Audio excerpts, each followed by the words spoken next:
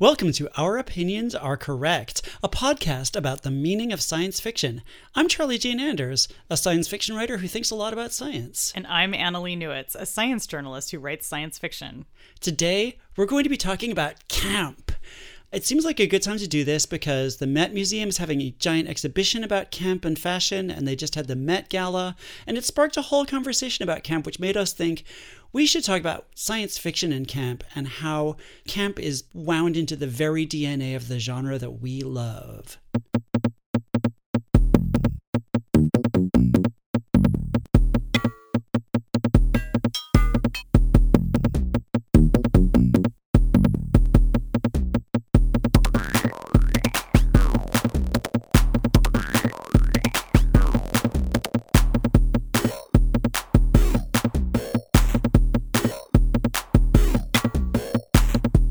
The Met Museum is doing a giant camp exhibition, and we actually have a clip from a video that they put up of the curator, Andrew Bolton, talking about what camp is. The exhibition is called Camp, Notes on Fashion, and it was inspired by Susan Sontag's 1964 essay, Notes on Camp, that in a way outlined the elements or characteristics of camp: irony, humor, parody, theatricalization, excess, extravagance, exaggeration. So, Annalee, what do you think about how Andrew Bolton describes camp? Well, he's referring to the famous essay by Susan Sontag, which I think most people use at this point when they're trying to think about camp. I guess maybe some of the people going to the Met Gala maybe looked at it or had their people look at it and then ignore it, because it's funny because I think all of the things that Bolton identifies as being campy fit our kind of definition of camp now. And today when people say something is campy, usually we mean that it is unintentionally funny, which he kind of didn't include in his definition. I mean, he mentions humor and satire and parody, but I think that all of the stuff about theatricality is definitely part of campiness. And to return to my gripe about the Met Gala, part of the reason why we started talking about this at all is that the outfits that people wore to the Met Gala, which all of us were eagerly consuming online, weren't very campy. Like, there were a few people who were campy. Janelle Monáe. Janelle Monáe, although people were debating that. Like, was Janelle Monáe campy or was she just being amazing? Which she is amazing, and she is campy sometimes. Lady Gaga kind of owned it. Not surprisingly, the people who seemed like they were kind of best at doing camp were people of color and people who were connected to the queer community in some way. You know, those are two communities that helped create camp in the first place. We're at a weird cultural moment where we kind of all think we know what camp means, and yet all of us are failing to embody camp in some way. So I guess what I would add to the definition of camp, and I think that we should think about maybe throughout this episode, is that there's a kind of deliberate camp, which is what people were trying to do at the Met Gala, where they're trying to dress outlandishly, they're trying to be theatrical, they're trying to be over the top, they're trying to look like some stereotype of queer. And then there is the main definition of camp, which is actually a way of looking at culture. It's a way that audiences engage with stories. And I want to quickly bring up the Kardashians in that context, because there were a lot of snarks about how the Kardashians dressed at the Met Gala. I actually think that they were campy, and I think they were not campy intentionally. I think a little bit they were. Kim Kardashian in particular is a perfect example of someone who is a campy celebrity, not because she's deliberately trying to be campy, but because of the way the audience consumes her. And the reality show genre is in fact a genre that a lot of people watch for humor value, unintentional humor value, right? Like, they're not watching it because this is a brilliantly written comedy or parody, or because the Kardashian clan is like, you know, the cutting edge satire of consumer culture and beauty culture. No, they're watching it because they look at it as being funny, because these are people who unintentionally are sort of stumbling around and embodying absurdity, embodying a kind of theatrical absurdity. So I thought Kim Kardashian totally one for that definition of camp. And I think when we talk about campiness now, that is often the kind of campiness most of us mean when we say that something is campy, the kind of Mystery Science Theater version where it's really what the audience brings to the story that makes it campy, not the story itself. So how do you think it's different when camp is a mode of consumption versus a mode of production?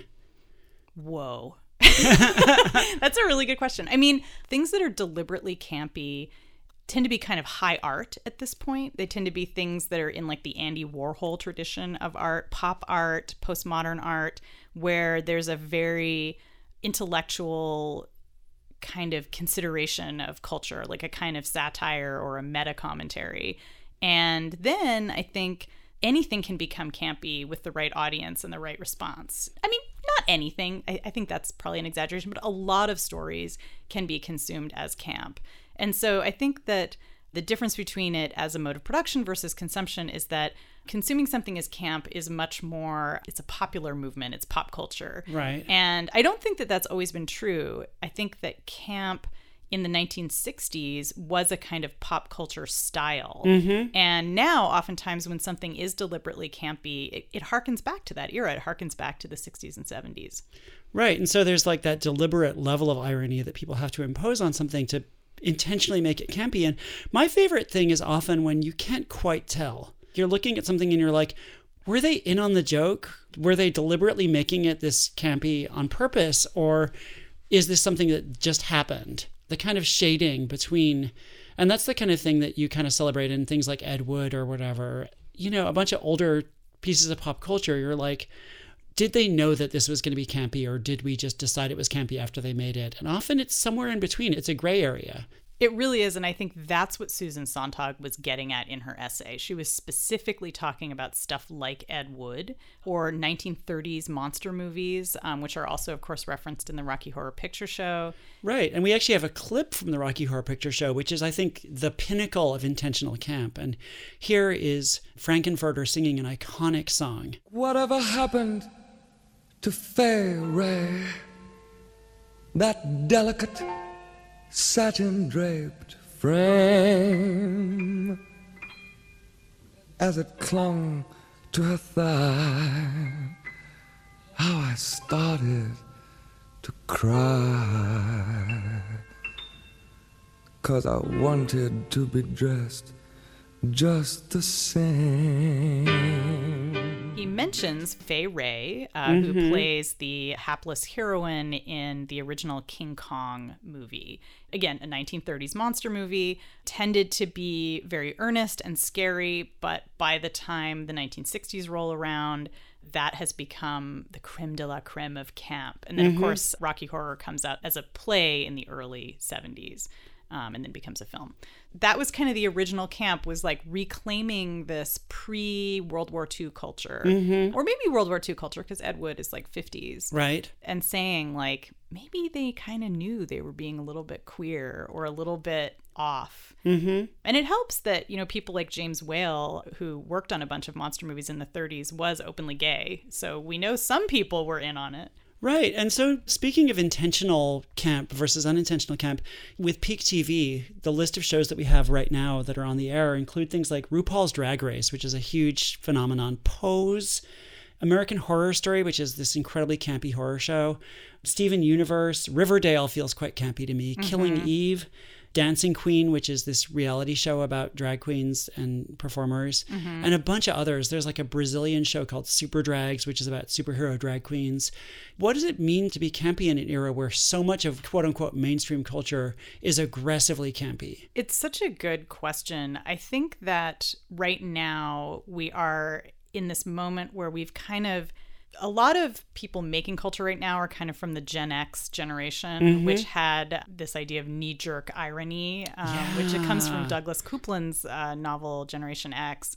Knee-jerk irony is just responding to literally everything as being ironic, including things that are intended to be earnest. And part of that was because Generation X experienced kind of the bleeding edge of what has become really mainstream for the millennial generation, which is downward mobility, a sense of dislocation, a sense of having to fight constantly to remain economically viable. Everything feels very contingent and crazy. And so how do you deal with that? You have to kind of become distanced from it. You have to become distanced from your feelings, distanced from your social context, just to kind of deal with that level of instability. That's like a really back of the envelope cultural analysis. I feel seen.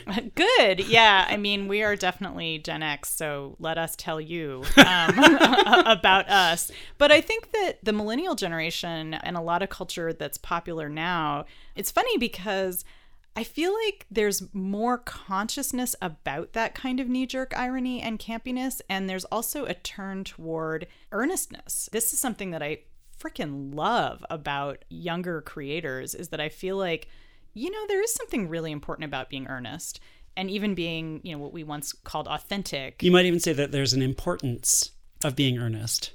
You might say that if you were quoting from like one of the campiest. I know, the campiest of the campy. 6 points to you if you get that reference. How has the meaning of camp changed? Is it a moving target? And how far back can we trace it? Well, you were just referencing Oscar Wilde. And so I think that's an interesting place to kind of begin campiness, to begin thinking about campiness. Certainly he's associated with the theater and with openly queer identity. I think that campiness as a mainstream style is really kind of mid-20th century. So I think we have kind of early inklings of it. We have lots of culture in the early 20th century that get reclaimed as campy, which is, of course, also during the rise of science fiction and during the rise of pulp novels and kind of cheap entertainment that's designed to be just, racy and fun and not necessarily weighty and, earnest, as we were just talking about. I just listened to a great episode of the podcast, The Illusionist, where the guest was Paul Baker, who is an academic who's just written a history of Polari. His book is called Fabulosa, The Story of Polari, Britain's Secret Gay Language. And he talked a lot about campiness and how the term camp comes out of this gay language, Polari, and that the sensibility of camp came out of that. And he pointed out, and I think that this is really true, that there was a change after camp became popular in the 1960s at the same time that gay rights became a possibility for a lot of people. And so instead of gay identity being a secret identity and the language of gayness being a secret language, people were really affirming the idea of coming out and being open. And so in the gay community, there was a kind of rejection of camp at the same time that mainstream culture, like people watching Star Trek and Batman and George of the Jungle and all these campy shows in the 60s, were embracing it. And so what we see is this shift where camp goes mainstream and queer culture takes this funny turn toward what you might call kind of butch campiness. There's a kind of rejection of sissy culture, a rejection of femmy culture and camp. It's all Tom of Finland. And it's all Tom of Finland. And there's this great moment in one of the campiest movies ever made, Can't Stop the Music by the Village People, where we hear that exact turn happen. So let's listen to that. Leatherman, don't get nervous. Leatherman, don't get nervous. Oh, yes, they do. That is my favorite scene from Can't Stop the Music, where he's like, Leatherman, don't get nervous. I love that. It's so campy, but it's also that turn where it's like suddenly, we're being butch now. We're not going to be campy. The Village People were so butch. We are not, exactly. They were so butch. They were, though. That's the thing, is they were butch icons, even though, of course, they were also like openly gay and kind of, also embracing a little bit sissy culture, but not much. They were the bridge. They were the bridge. And it's just the opposite of contemporary kind of RuPaul or the Tim Curry kind of singing about how he wanted to dress like Fay Wray, right? So it's this shift. And I think we're in the middle of another shift that you identified, where we're seeing mainstream culture kind of embracing this weird new kind of camp, where queer culture is kind of undergoing a shift too, as it gets more mainstream as well. And we're living in an era with an unprecedented level of false seriousness, like seriousness that everybody knows is false. Like if you watch any of the cable news networks or any of the morning kind of Sunday morning political shows, people will pretend to be outraged, and everybody knows that they're pretending to be outraged about something. People will put on a very serious face and say, I'm very upset about this thing that everybody knows they're not upset about. And people will... Wow, yeah, that's such a good point, yeah. And our leaders, like in both parties, but especially I have to say in conservative circles, have gotten incredibly good at pretending to care about stuff that we all know that they don't care about, and to be upset about stuff. And like, it'll be some member of Congress will make some comment off the cuff and everybody will pretend that they're deeply outraged for like a week or two. And it's all fake. And it seems like a moment where we need a new kind of campiness to deal with a new kind of fake earnestness. Wow, that's so interesting. I mean, concern trolling. Concern trolling, yeah. Jumped to mind when you said that. The other thing I was thinking is this kind of goes back to the Kardashians, who are, of course, reality stars. First and foremost, that's how most of us know about them, is through reality TV. And we, of course, are living in the era of the reality TV president, reality TV politics. And so, in some sense, we're consuming politics as camp. Yeah. And which is a very knee-jerk irony Gen X thing. Sorry, millennials, but like... We had to watch Beto O'Rourke get dental work done. Oh, God. If I never see that man again, I will be happy. Jesus.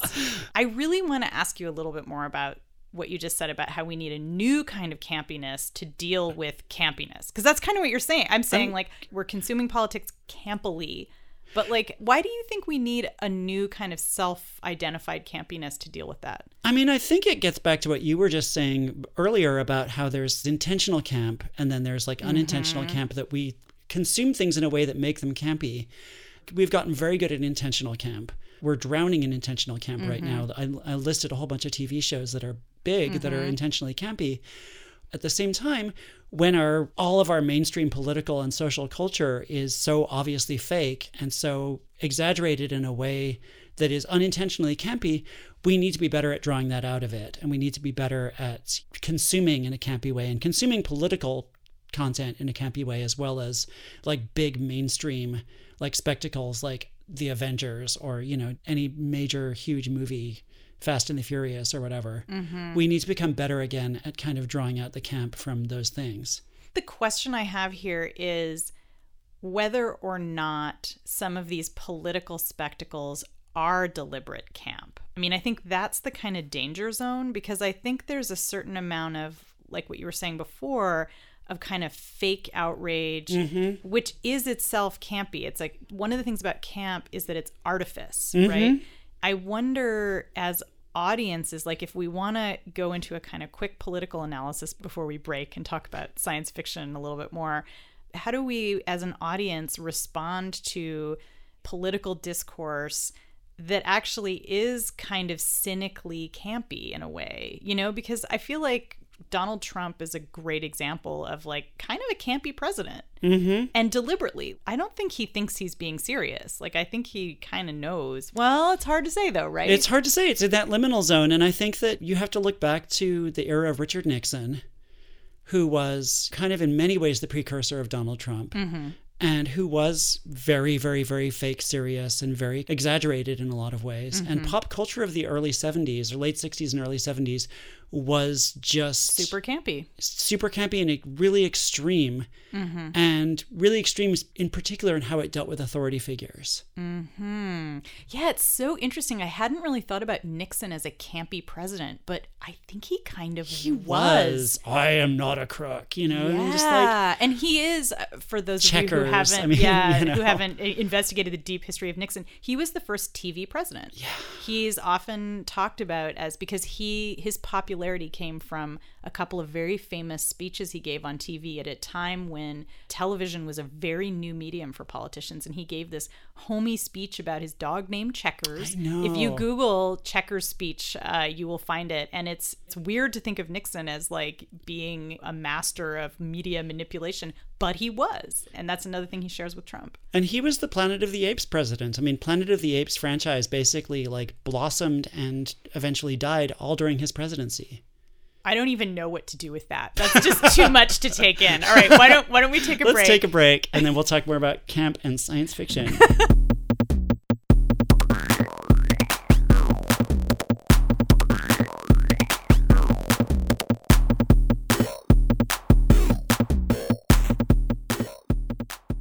I have a big question for you, which is, why is science fiction so afraid of seeming campy? And I'm thinking specifically of something that J.J. Abrams said about Star Trek. But I think that the key to any movie working, certainly a movie called Star Trek, which could, be seen as campy, is finding authenticity. Yeah, that's such an interesting clip because he was directing the first Star Trek movie, which I love. And he's obviously very concerned with the notion that it might be seen as campy, which it's based on the original Star Trek, which was a kind of a campy show, especially when you watch it now in HD, you can see that everybody's wearing eyeliner and eyeshadow. And like whenever Kirk is on camera, they smear Vaseline on the lens. They're all wearing but that's not what makes it campy. They're all wearing Dayglow costumes and having really exaggerated reactions to everything. Yeah. Damn it, Jim! It's the whole show. I think it comes out of that era of like. It's very much of the same era as the original Batman show, which is often described as the campiest TV show of all time. I think that science fiction creators and fans are very, very scared of seeming campy because myself included, desperately want to be taken seriously. We want to be seen as being important and meaningful and just as good as like the big kids in the literary area. And, I was thinking a lot about this story where Octavia Butler always talked about why she became a science fiction writer. And it was because she watched a movie called Devil Girl from Mars, which was an incredibly campy film about a girl from Mars who comes to Earth looking for human men to bring back to Mars. And she looked at that and she was like, I can do better than this. And what she meant in some sense by better, I think, was something less ridiculous. And I think that that's the impulse that powers a lot of science fiction of the last several decades. Science fiction starts out as this really pulpy genre, both on the page and on screen, where everything is kind of a little bit goofy and everything is very exaggerated. And you have all these archetypes, and especially the movies and TV shows of the 40s and 50s and 60s are almost all super campy. I saw an article the other day which described The Day the Earth Stood Still as campy, just because of the special effects and how it looks and, the robot standing around. I was like, really? Okay, so if we're regarding that as campy, then just everything. Well, I think that's an example, absolutely, of an audience receiving it as campy, right? So absolutely. And often when time passes, things become campy. So, The Matrix can look campy to us now, too. That's actually very true. And in fact, is a bit of a campy series. Quite campy. Those trench coats. It's campy. It's butch camp. I just want to put in a plug here for The Day the Earth Stood Still. At the time it came out, was incredibly stark and stylish. Yeah, it's a beautiful film. Received, and it's. I don't mean to say beautiful as like the opposite of campy, but it's a very restrained kind of serious film. It's not at all. Yeah, but it does read as campy now for sure. Yeah, and so I think that in science fiction in particular, there's this fear that we won't be taken seriously and that we'll be seen as kind of juvenile, kind of pulpy and silly. And so there's this kind of very, very, we're going to sit very still and be very uptight and, we're just going to be serious. Often that backfires and becomes more campy in some ways. And I think that that's kind of one of my big takeaways about the history of the last few decades of systematically trying to erase campiness from science fiction, especially superheroes, is that often you kind of wrap back around and it becomes more campy. And one thing that occurred to me while I was prepping for this episode is that two of our recent Best Picture Oscar winners are in some sense about kind of rejecting the camp of science fiction. You have Birdman, where Michael Keaton, who played Batman in the two Tim Burton films. The Butch Camp films. Yes, the Butch Camp Burton films, which at their time were also trying to decampify Batman, but ended up being incredibly campy in the process, thus proving kind of what I was saying before. But so Michael Keaton is this very serious actor who wants to make a very serious stage play that proves that he's an important artist, but he's being stalked by his superhero alter ego from these movies he starred in, who's clearly supposed to be Batman and who's kind of ridiculous and over the top and is always making these speeches. And then you have another film, which also won the Best Picture Oscar, Argo, where Ben Affleck is this very kind of serious, grizzled, double-E guy who goes to Iran and is trying to rescue these embassy workers. And it's all very kind of, it's shot in this very kind of gritty, serious, stylized way. And then meanwhile, his cover is that he's making a fake science fiction movie, and everything we see of the fake science fiction movie he's making is ridiculous and glitzy and all these silly costumes walking around. And it's like the contrast is part of what powers that movie between like serious Ben Affleck and the ridiculous science fiction movie that he's supposedly making. And I feel like both of those movies are kind of intrinsically commenting on the movie industry and kind of making a judgment about what we value. And what we value is the seriousness of Michael Keaton and Ben Affleck, and not the kind of goofiness of this thing that's kind of associated with them off to one side. I mean, it's also interesting that the thing that we value in these films is also white men. Yeah. Which is, I mean, it's not a surprise. Straight white men. I know. It's not a total surprise because we live in culture. But the reason why I bring that up is because, as we kind of mentioned at the top of the episode, campiness is associated with queer culture and African-American culture, and usually the intersection of both. Part of this move to decampify science fiction can actually be a move to kind of silence the voices of people who are women and people of color. I wouldn't say it's just silencing people who are women or people of color, but silencing them when they talk openly about that. When they talk about the experience of being marginalized or the experience of what it means to be people of color. Because if you're willing to be like a black woman who writes muscular novels about white guys, like no one's going to say that's campy, right? Like, and that's just fine because you're participating nicely in the genre as given. If you actually do something like actually what Octavia Butler did, which is just like insist that, or not even insist, just say like, well, just a fact, all my main characters are going to be black women. The end. Bye. Yeah. So what does it look like when we kind of decampify science fiction? Like I said before, there's been this huge kind of campaign to remove camp from science fiction, and especially from superheroes, but from all kinds of things. We've had the gritty reboot, and the gritty reboot is often kind of shorthand for less campy, more serious, more grounded, more authentic. As J.J. Abrams said, the key to making Star Trek not campy is authenticity. And then, he made this Star Trek movie, which I adore. I think it's an amazing film, but literally there's glimmering lights on the screen in every frame. There's like... Yeah, he somehow figured out a way to make sequins in the air with lens flare. It's like, he really it's literally did. like, It's like a bedazzled the air is full of oxygen. sequins throughout that film. And, my favorite case study is Battlestar Galactica. The 1970s Battlestar Galactica show is insanely campy. Everybody walks around in these giant cloaks and shoulder pads, and like the Cylons are glittering, and like everything is ridiculous. And then in the 2000s, they're like, we're going to make a serious, gritty reboot of Battlestar Galactica. And it ends up being insanely campy. It just in a slightly different way. You have like Caprica 6 walking around in her swooshy red dresses. You have like Baltar. You have like Baltar becoming like a sex slave in like that room with, I feel like there's a shag rug somewhere. Yeah. He's just like, he's trapped inside a giant lava lamp being a sex slave to like Cylons. I feel like that was literally like a 1970s movie. Yeah. The later seasons of Battlestar end up becoming these scenes of all the Cylons sitting around kind of arguing, and like it gets kind of a little bit campy. And, the same thing happens with superheroes. Like, I think this has been well documented that every time you try to, like, drain the camp out of superheroes, it just comes back more and bigger. Batman versus Superman. Yeah, and, the whole story of Batman, like, the Burton films are incredibly campy, even though the stated objective was to remove camp. And then, obviously, it gets even campier with Schumacher.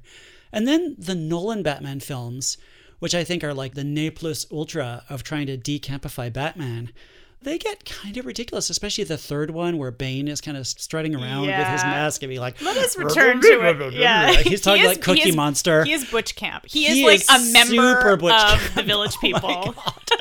And you've got Anne Hathaway going around in her little latex jumpsuit and like... And Anne Hathaway, like, she is campy. Like, I love her for that. I love She's how just campy like she is. Not afraid to be campy. But let's just for a moment dwell upon the 1960s Batman with this little clip. So this clip is from a YouTube channel called Fancy Teeth, talking about how campy the 1960s Batman was. If someone brings up the 1966 Batman TV show in conversation, they probably used the word campy. It might as well be the show's official adjective, and boy, is it ever campy.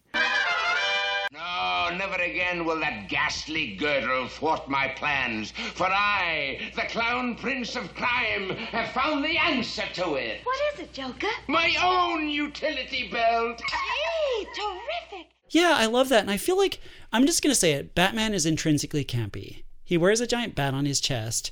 He carries batarangs, which are boomerangs shaped like a bat, so he calls them batarangs. He drives a Batmobile. You know, he has like a sidekick who dresses in like a circus outfit and is called Robin, and he fights a clown. And like, it's a very campy character. And, you know, people have known this forever. Like you were asking earlier, like, where does camp come from? And even in the 1950s, Frederick Wertham, who was the psychologist who went on a crusade to, you know, eliminate comics because they were making kids gay, he thought that Batman was turning kids gay and making them into juvenile delinquents, which, of course, he thought delinquency and queerness were the same thing. From the beginning, it's been a little bit queer. Even though it is funny to say that, because I think that that's kind of, I was saying like the 60s is when we become conscious of that, but I think we have been conscious of it for a while. Perhaps thanks to Oscar Wilde. Maybe he had something to do with Batman. I think Oscar Wilde and Batman are inextricably linked, for sure. I really want to read that article when you write it. So I'm wondering, we've been talking about camp and science fiction. Is camp kind of the escapist side of science fiction? Is it a form of escapism, or is that kind of orthogonal? I think it's not an accident that the things that are campiest are often having the biggest element of wish fulfillment and the biggest element of getting to escape from your drab, terrible world and go to like someplace colorful, go to someplace different and strange and wonderful. And sparkly. And I think that, you know, that impulse to escape from the kind of drabness of ordinary life is a camp impulse. And I think that that's one of the main things that science fiction really kind of caters to.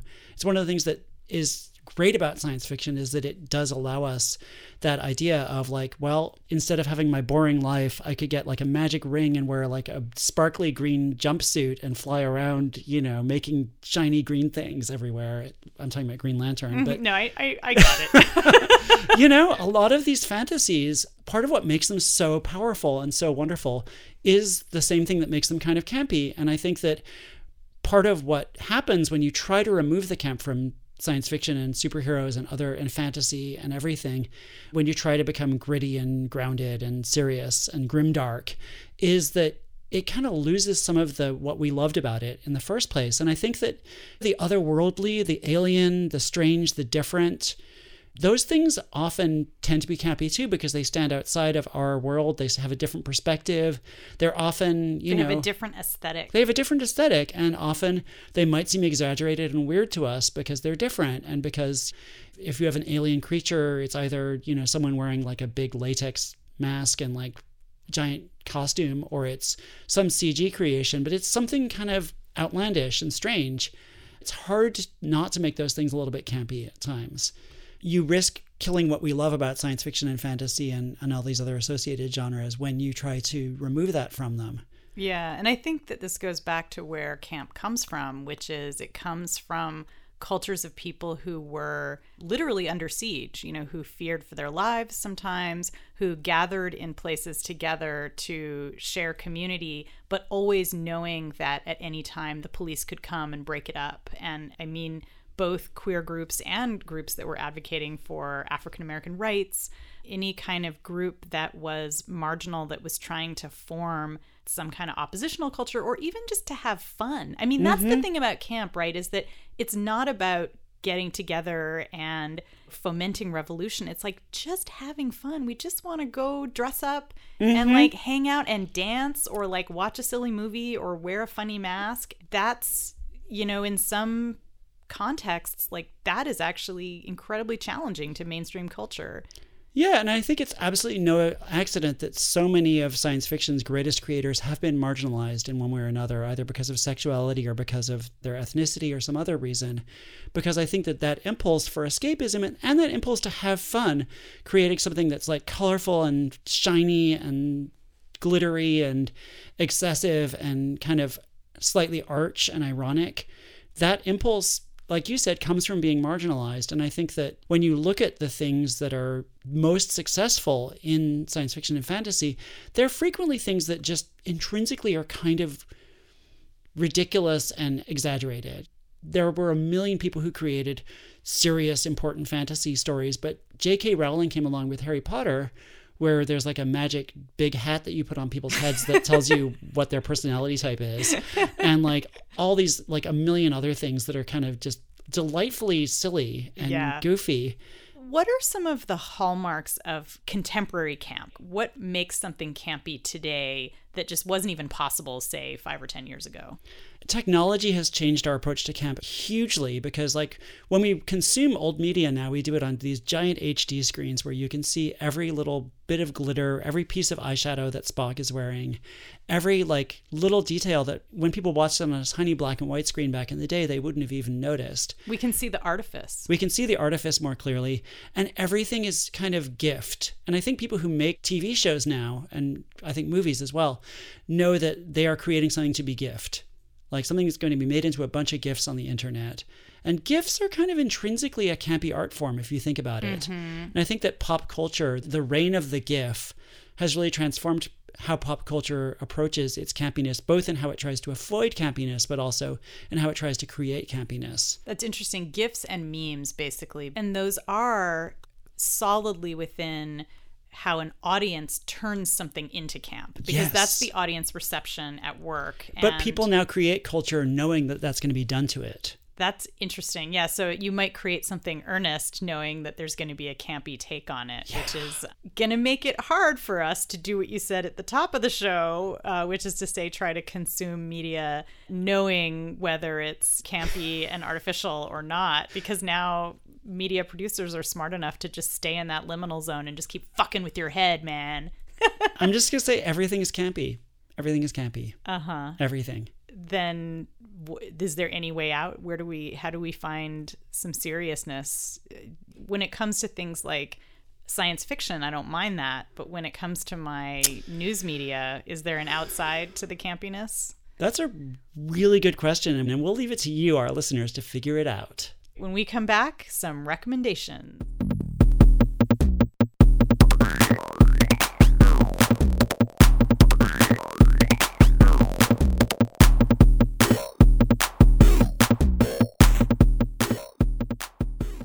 Okay, Charlie Jane, what's your recommendation? So I finally caught up on Russian Doll, which is this show on Netflix. I know I'm like the last person to watch that. I'm still just blown away by it. It's like the best TV show I've seen in basically since probably Killing Eve. The best live action TV show I've seen in forever. And I mean, I love Natasha Lyonne. I would watch her just like describe different flavors of custard for an hour.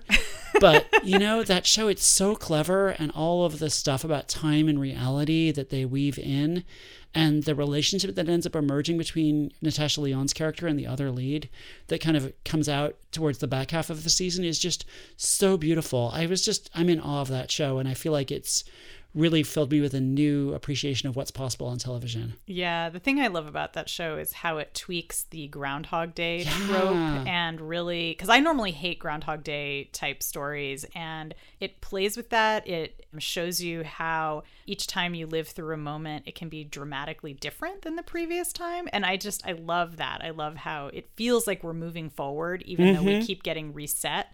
Just love it. So good. So what's your recommendation, Annalie? I just watched The Wandering Earth on Netflix. This is a film that came out earlier this year in China. It was the second biggest grossing film in Chinese history. It's the third biggest film worldwide this year. It earned a lot of money, is what I'm trying to say. It's this crazy space epic. It's based on a short story by Liu Cixin, who wrote The Three-Body Problem, which was part of a huge best-selling trilogy or quadrilogy in China and the US. It's about a wildly improbable event, which is part of what I loved about it. It was actually pretty campy. What happens is, for some reason, the sun is exploding.